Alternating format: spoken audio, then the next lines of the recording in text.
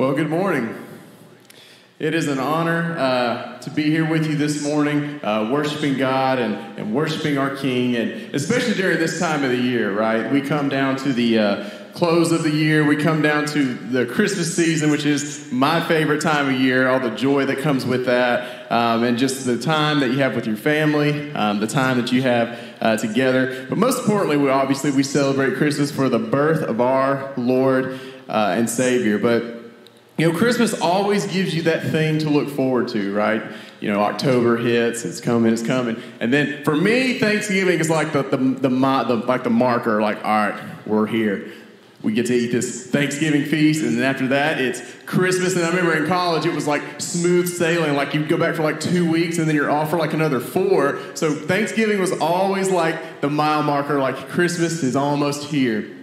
And it gives you something to look forward to. It's always great to have something positive and something great to look forward to. One of the times in my life that I remember looking forward to something, you guys know I'm going to give you a sports analogy. I'm not up here if I don't give you some kind of sports analogy. So I remember my senior year, I went to Cass High School, and we know the big bad wolf, Carsville High School. No offense to anybody here who pledges allegiance to Carsville High School. All love. But my senior year, it was the year that we were going to take them down. We said, we are going to do it. We've got the team to do it. It's going to be our year. And we were looking forward to that all summer long. I'm not exaggerating this. There was not a summer practice that we did not talk about that Cartersville game.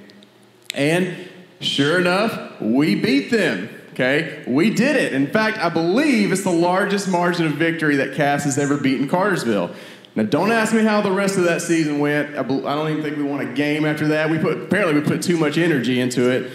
But that was our thing to look forward to. That was something that we looked forward to, and that we just drove towards that. And some of you have things to look forward to. Some of you have marriages coming up. You have weddings. Some of you may have the birth of a new child coming up, or you know somebody that has the gift of a new life into your family coming up.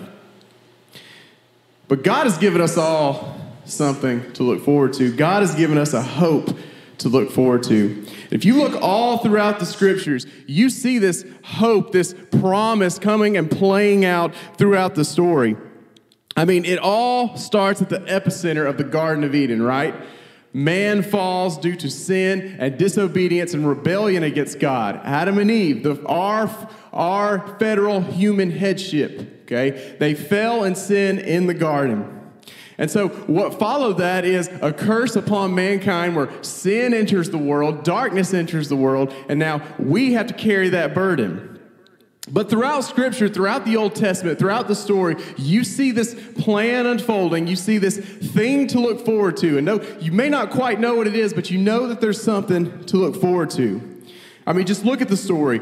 God gives his people the law, right? He gives his people, Moses and all the people in the wilderness, he gives them the law. And of course, we know they broke that law. So then the priests had to give sacrifices to atone for the sins, to atone for the law breaking. And then the priests become evil. The priests become corrupt.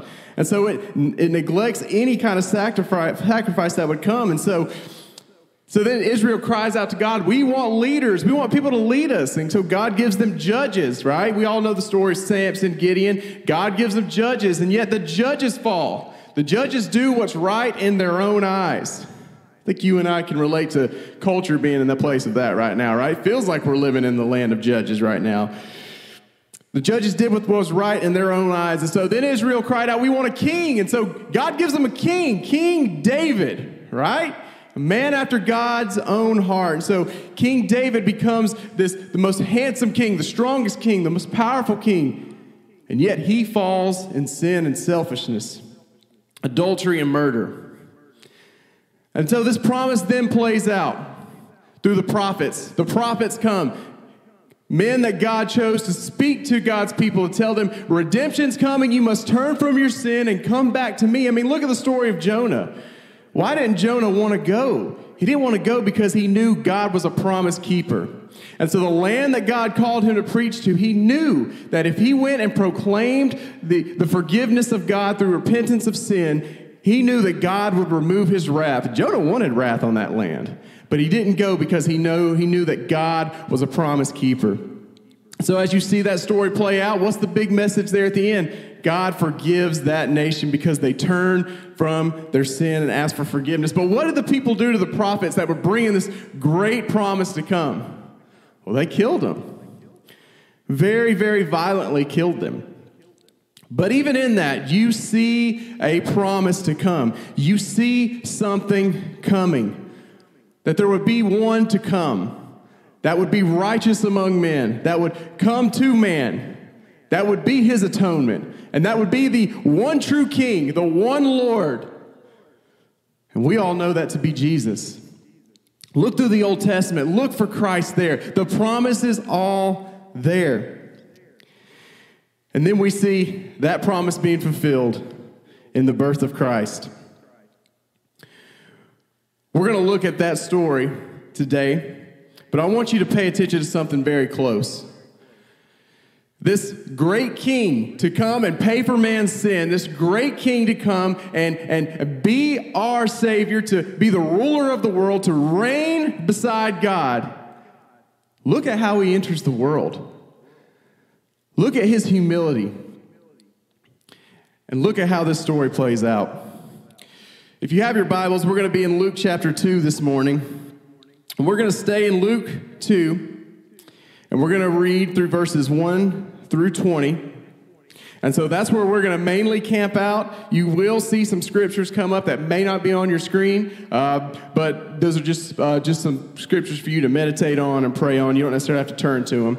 But we will be in Luke chapters 2, and I'm going to start by reading verses 1 through 7. In those days, Caesar Augustus issued a decree that a census should be taken of the entire Roman world. This was the first census took at the place while the governor of Syria.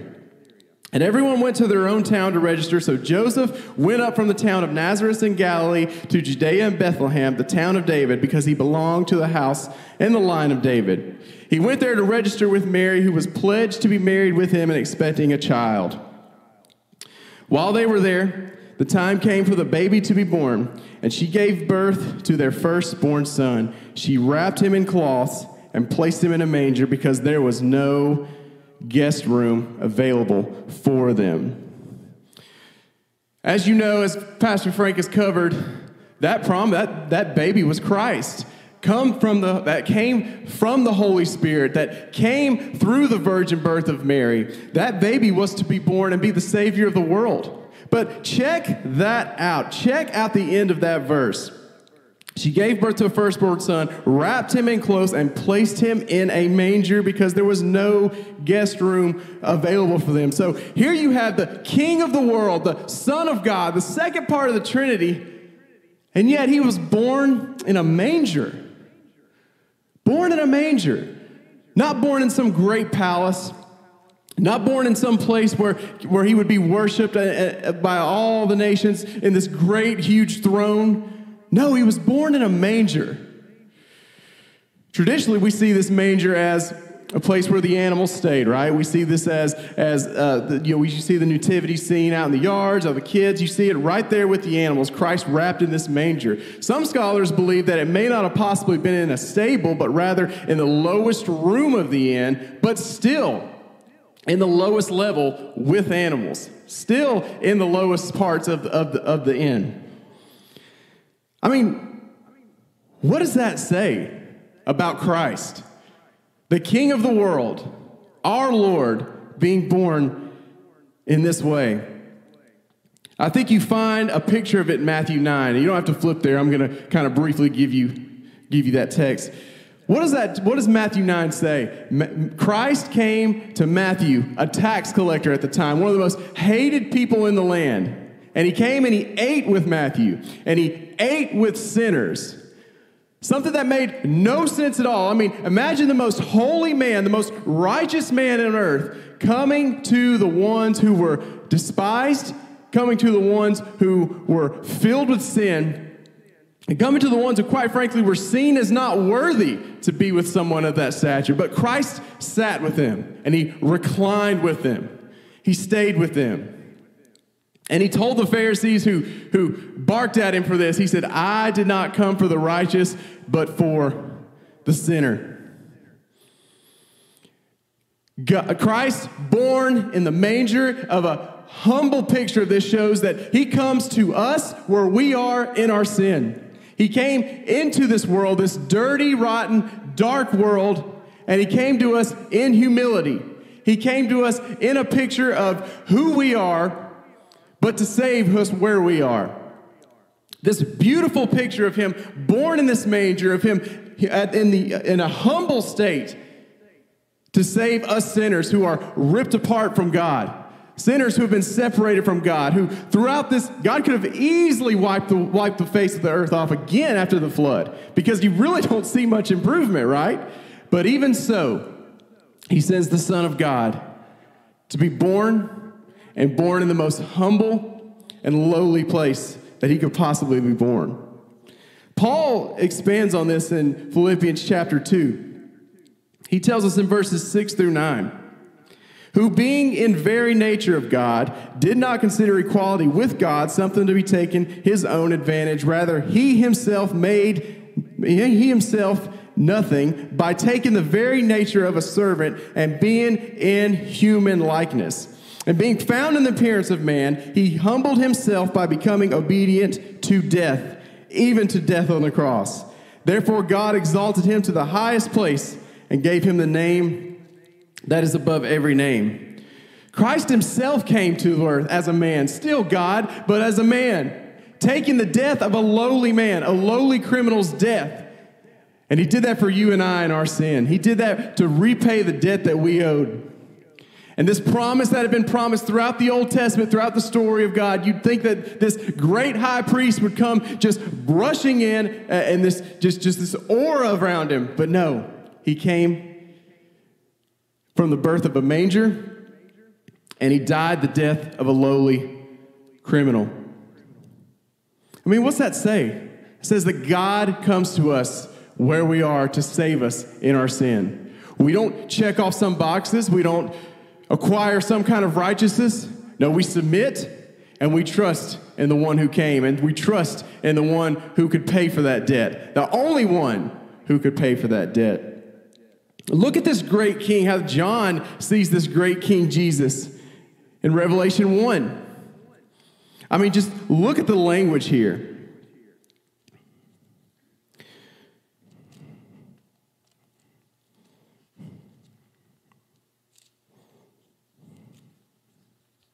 Revelation 1, verses 12 through 18.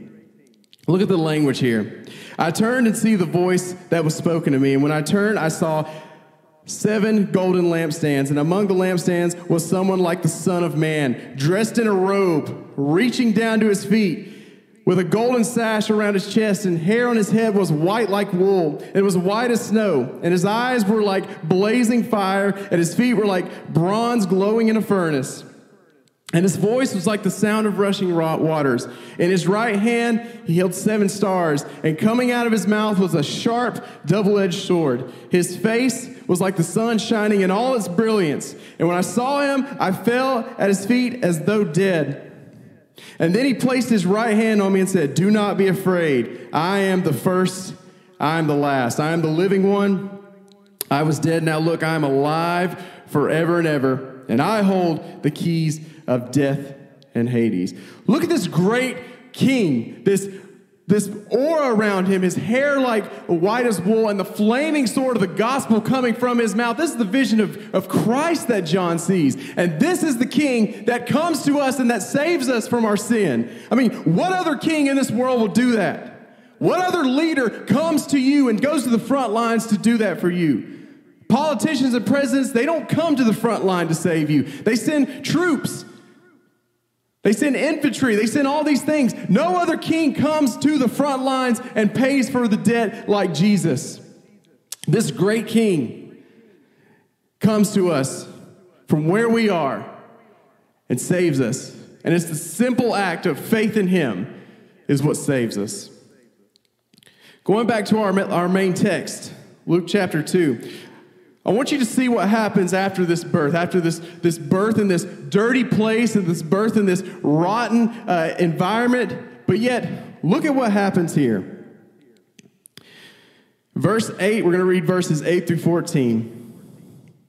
And there were shepherds living out in the fields nearby, watching over their flock at night. And an angel of the Lord appeared to them. And the glory of the Lord shone around them, and they were terrified. But the angel said to them, "Do not be afraid. I bring you good news that will cause great joy for all the people. Today, in the town of David, a Savior has been born to you.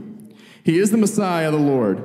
This will be a sign to you. You will find a baby wrapped in clothes in a manger." So imagine this angel just appearing to you and just telling you these things. And who did the angel come to? He came to shepherds.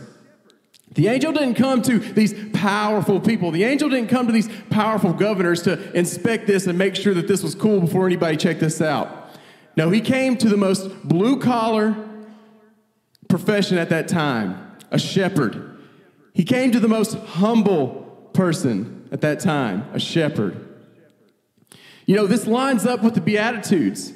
In Matthew chapter 5, when Christ says, "Blessed are those who are poor in spirit. Blessed are those who are spiritually bankrupt, who have no hope." He came to the hopeless and the humble to provide hope. This angel comes to the shepherds who were just these blue-collar, humble people at this time. Points to the humility of who God is and who Christ is again. Verse 13, "Suddenly a great company of heavenly hosts appeared with the angel, praising God, saying, 'Glory to God, the highest of heaven, and all earth and peace to those who his favor rests.' When the angels had left them and gone into heaven, the shepherds said to one another, 'Let's go to Bethlehem and see this thing that has happened, which the Lord has told us about.' So they hurried off and found Mary and Joseph and the baby, who was lying in the manger.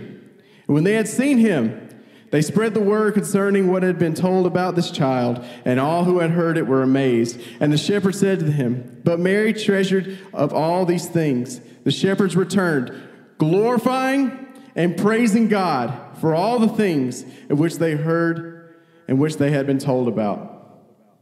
So what's the end there say? That they were praising God, that they were glorifying God for what they had seen. There was no question about what they had seen. There was no wonder about it. They praised God and they glorified God because the king that had been promised, even from the fall, the king that was promised from the scriptures, the king that was promised by the prophets, he'd come. He had come. And what did this mean to them? This meant hope. This meant hope that their sins will be paid for, that Emmanuel, God has come among them. The promise had been fulfilled. And there he was, right there before their eyes. I mean, imagine that hope. Imagine that hope that rests upon them. The hope that had been promised throughout the scriptures, that had been promised over and over again, that for those who had fallen short of God's glory would be paid for, would be saved by their faith. We get an idea of this hope in what Peter writes in 1 Peter. Peter wrote to a group of Christians at the time who were scattered and exiled, who were persecuted for their faith in Jesus. How most of these Christians who lived in the land at the time, they were pressured to go back to the old Judaism practices of religion. They were forced to run away from Christ. They were forced to abandon their faith because of the persecution that they faced. But what Peter writes to these Christians in 1 Peter chapter 1, verses 3 through 8, again, you don't have to turn there. He writes them a message of hope. He writes to them something that they can press to in the face of their persecution, something that they could believe in. I mean, can you imagine being dispersed from your home? Can you imagine just in your home with your family, and because of your faith in Christ, you are forced to leave. You're forced to run away and flee. This is what they were dealing with at the time. But look what the hope that Peter speaks to. 1 Peter verses 3 through 8. "Praise be to God the Father and our Lord Jesus Christ. In his great mercy has given us birth to a new hope through the resurrection from the dead, and into an inheritance that can never perish, spoil, or fade. This inheritance is kept in heaven for you." Let's stop right there. What is the hope that is promised? The hope is promised of an inheritance. an inheritance of heaven, an inheritance of worshiping with God the Father in a perfect Eden. Just like the Garden of Eden we saw in the beginning, that promise is to come again to those who stay with Christ, who have faith in Christ to the end. And that's what Peter's telling these Christians at the time. Stay hopeful. Fight through the persecution. Keep pressing on. There is an inheritance prepared for you. The same inheritance that Christ told his disciples in the book of John. He said, I will prepare a place for you. And that place will be perfect, and that place will be a place of worship with God our Father. So what do we see here from this simple Christmas? What do we see here from this simple message, this simple birth of Christ, simply just put in a manger of humility, of just coming down to man to save man? We see hope. We see hope. The hope of God's people that have been separated throughout the Old Testament, have been separated by their disobedience. Hope came through Christ. Think about today. 2020 has been a hard year, amen? Been a lot of tough things we've had to deal with. Everybody in here has probably had to deal with some kind of stress, some kind of struggle, just like we all do every year. But 2020 especially has been hard. And most things you can't control, right? A lot of things we have not been able to control this year. But there's hope to be found in Christ. This awesome God whose hair is like wool, whose face shines so bright that there will be no need for the sun, whose flaming sword comes out of his mouth. That's the power of the gospel that pierces the hearts and saves and brings men and women to salvation. This is the hope that we can press to.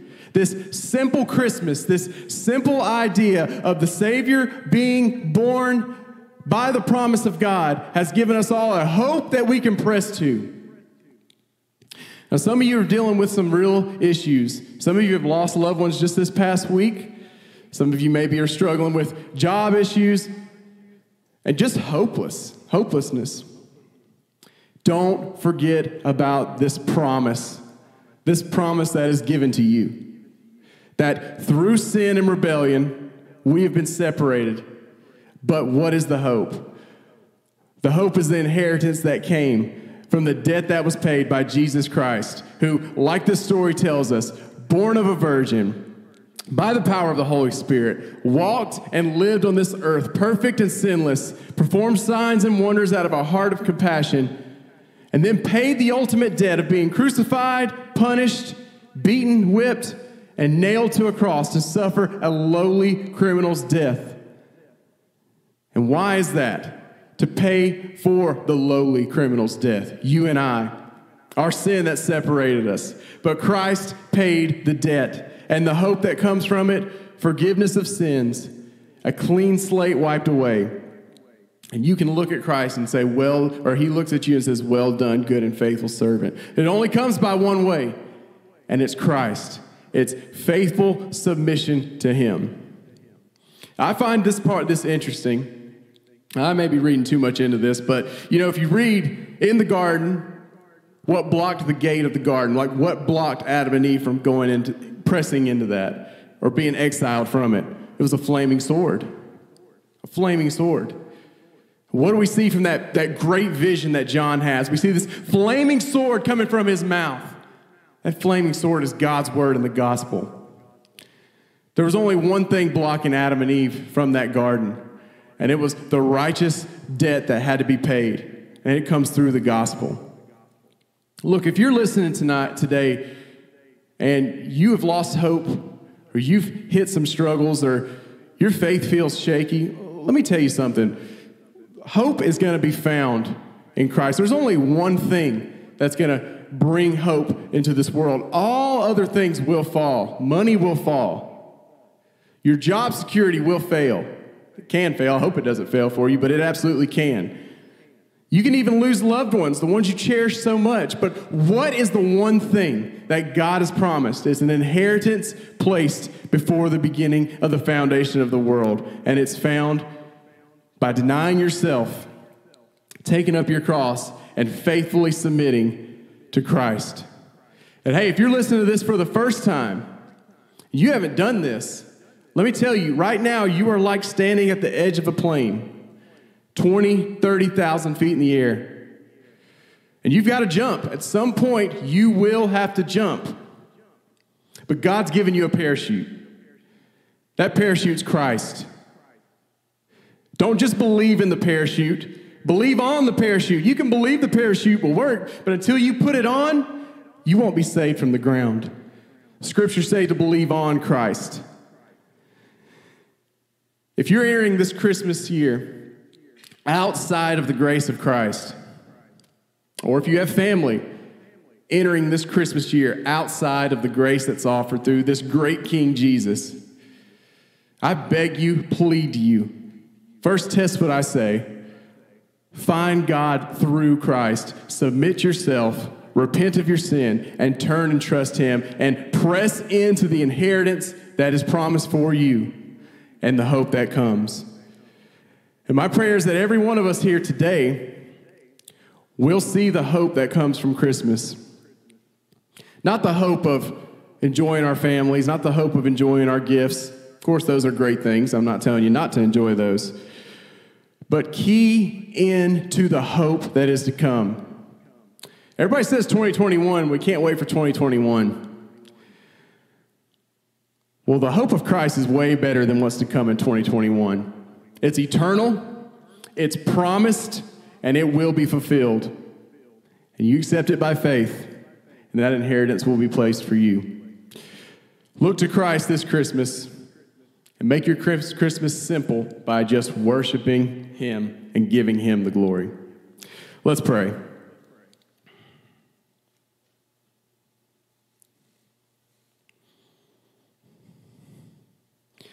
Father, we come before you broken.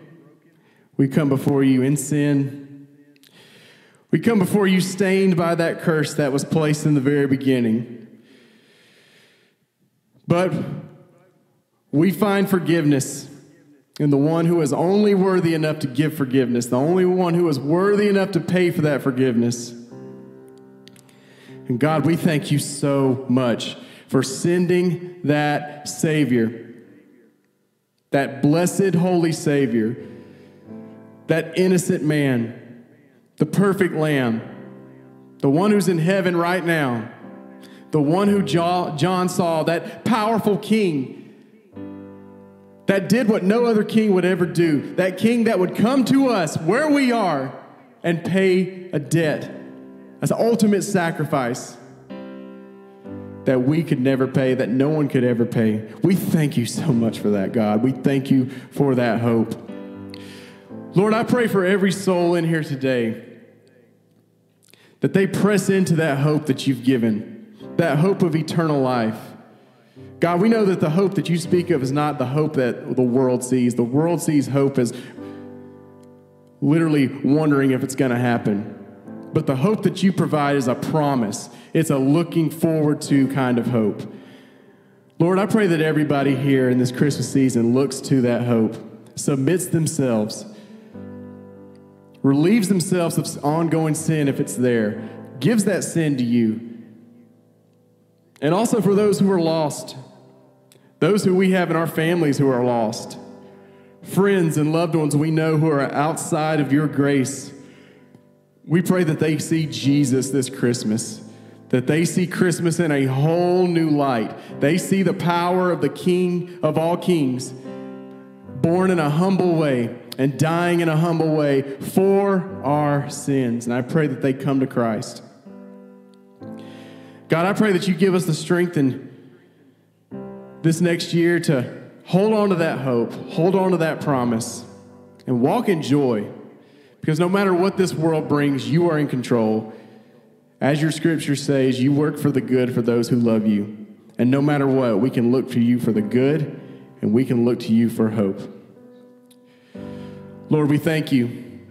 We praise you. And we ask that you give us the Holy Spirit to turn from our flesh and walk with you. In your name I pray. Amen.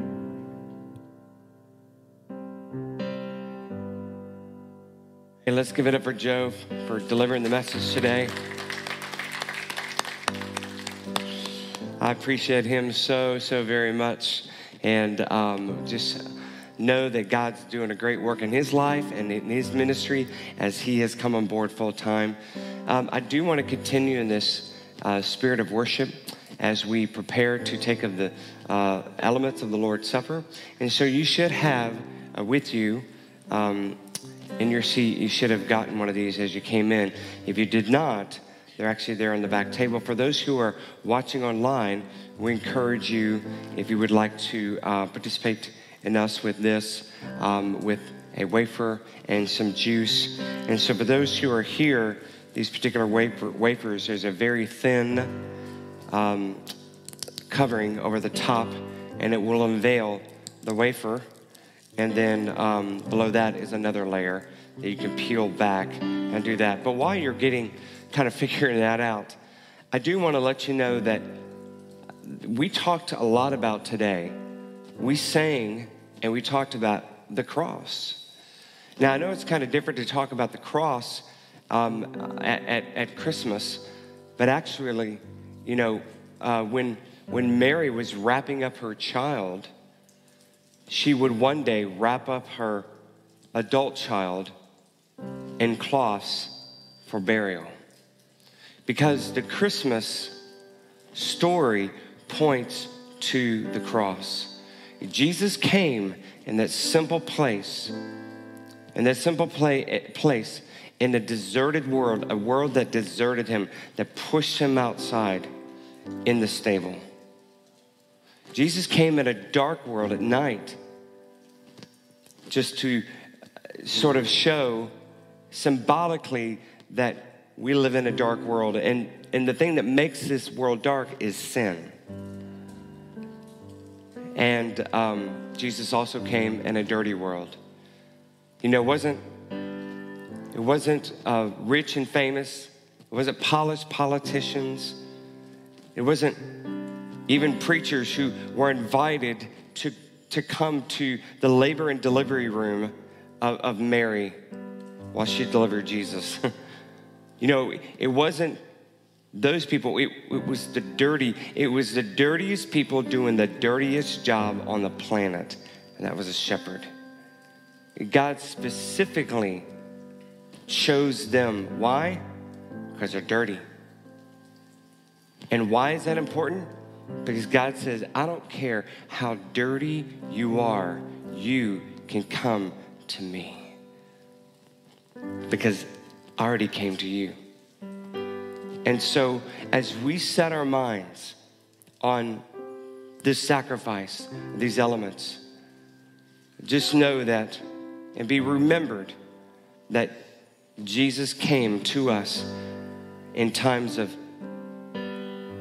darkness, in our dirty sin, and our dirty life. As we read in Matthew chapter 26, and this is not going to be on the screen, but this is just something that prepares our hearts for observing the Lord's Supper. In verse 26, while they were eating, Jesus took bread, and when he had given thanks, he broke it and gave it to his disciples, saying, take and eat. This is my body. Let's partake of the bread.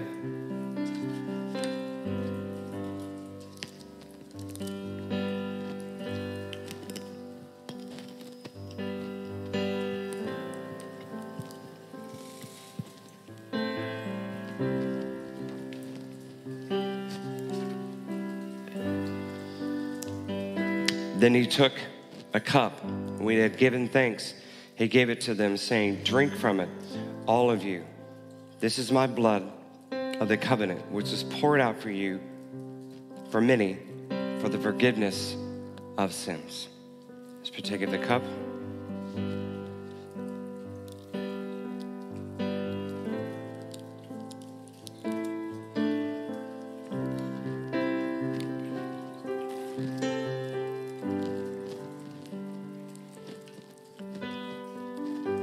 Heavenly Father, thank you for sending your son Jesus on the cross for us to die in our place.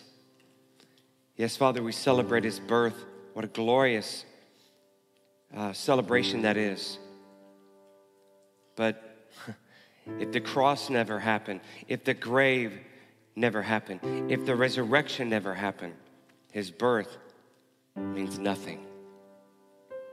Thank you, Lord Jesus, for laying down your life for us, for showing us that you came into this world. When we feel deserted from others, from the things that we do in our life, our sin, you know what it feels like to be deserted. And when you came in this world into the darkness, Lord, we are surrounded by the darkness of sin, not only in our life, but in our world. And because of that darkness, we're not able to see the filth and the dirtiness around us, whether it be in our hearts or our families, in our relationships. So, Lord Jesus, we need your light. We need your light to shine through, to cut through the darkness and illuminate what's there, for us to be able to deal with it, for us to be able to say, just like a shepherd, I'm dirty. I don't deserve to come into this throne room. And Father, you say that's okay, because you're right, you aren't worthy. But I can make you worthy through my Son, Jesus. Thank you, Jesus, for letting us have a second chance, a third chance, for giving us so much grace that we are totally overwhelmed. And I pray, Father, that as people are searching through this dark world for a light, they come to find you. Whether they be here today or whether they're watching online, we pray, Father, that you show your light of love to them. With every head bowed and every eye closed, we're going to give you that opportunity right now. The message has been clear. The message has been given to you. The next step is what you're going to do about it. What are you going to do about it? So my hope is that you would accept Christ and for his light to illuminate and for his red blood, his holy blood, to cover all of your sins. That's very, very possible. But that depends on you. Jesus already did his part. If you want Jesus to come in and do his work in your life, that is through an invitation. So if you want that prayer, you pray something like this: Father, thank you for sending Jesus. Please forgive me my sin. Please come into my life. Please shine your light in my dark heart. Please remove the filth in my life. I come before you dirty, but please make me clean. In Jesus' name, amen. If that is you today, we do want to help you get to a next step. And feel free to let us know. You can let Joe know. You can let me know. If you're watching online, you can just send an email to my email, which is pastor@lakepointonline.com. We'd love to be able to hear about that. But just a couple of things before you leave or before you sign off. We've got Christmas Eve service here at Red Top Middle School at 5 o'clock. You don't want to miss it. There's going to be candles. There's going to be carols. And I've got a short message for us. It's a shortened service than normal, but you don't want to have your Christmas without this gathering. So this Thursday, Christmas Eve at 5 o'clock. Next Sunday, we will not meet here. We will be online only, okay? And we're going to be watching, see how many people are watching online. So you join us, and I need all of you joining us online next Sunday. You don't want to miss it. And there's no putting away the chairs because we need them all here on Thursday. We love you guys. We'll talk to you later. See you next week. See you Thursday.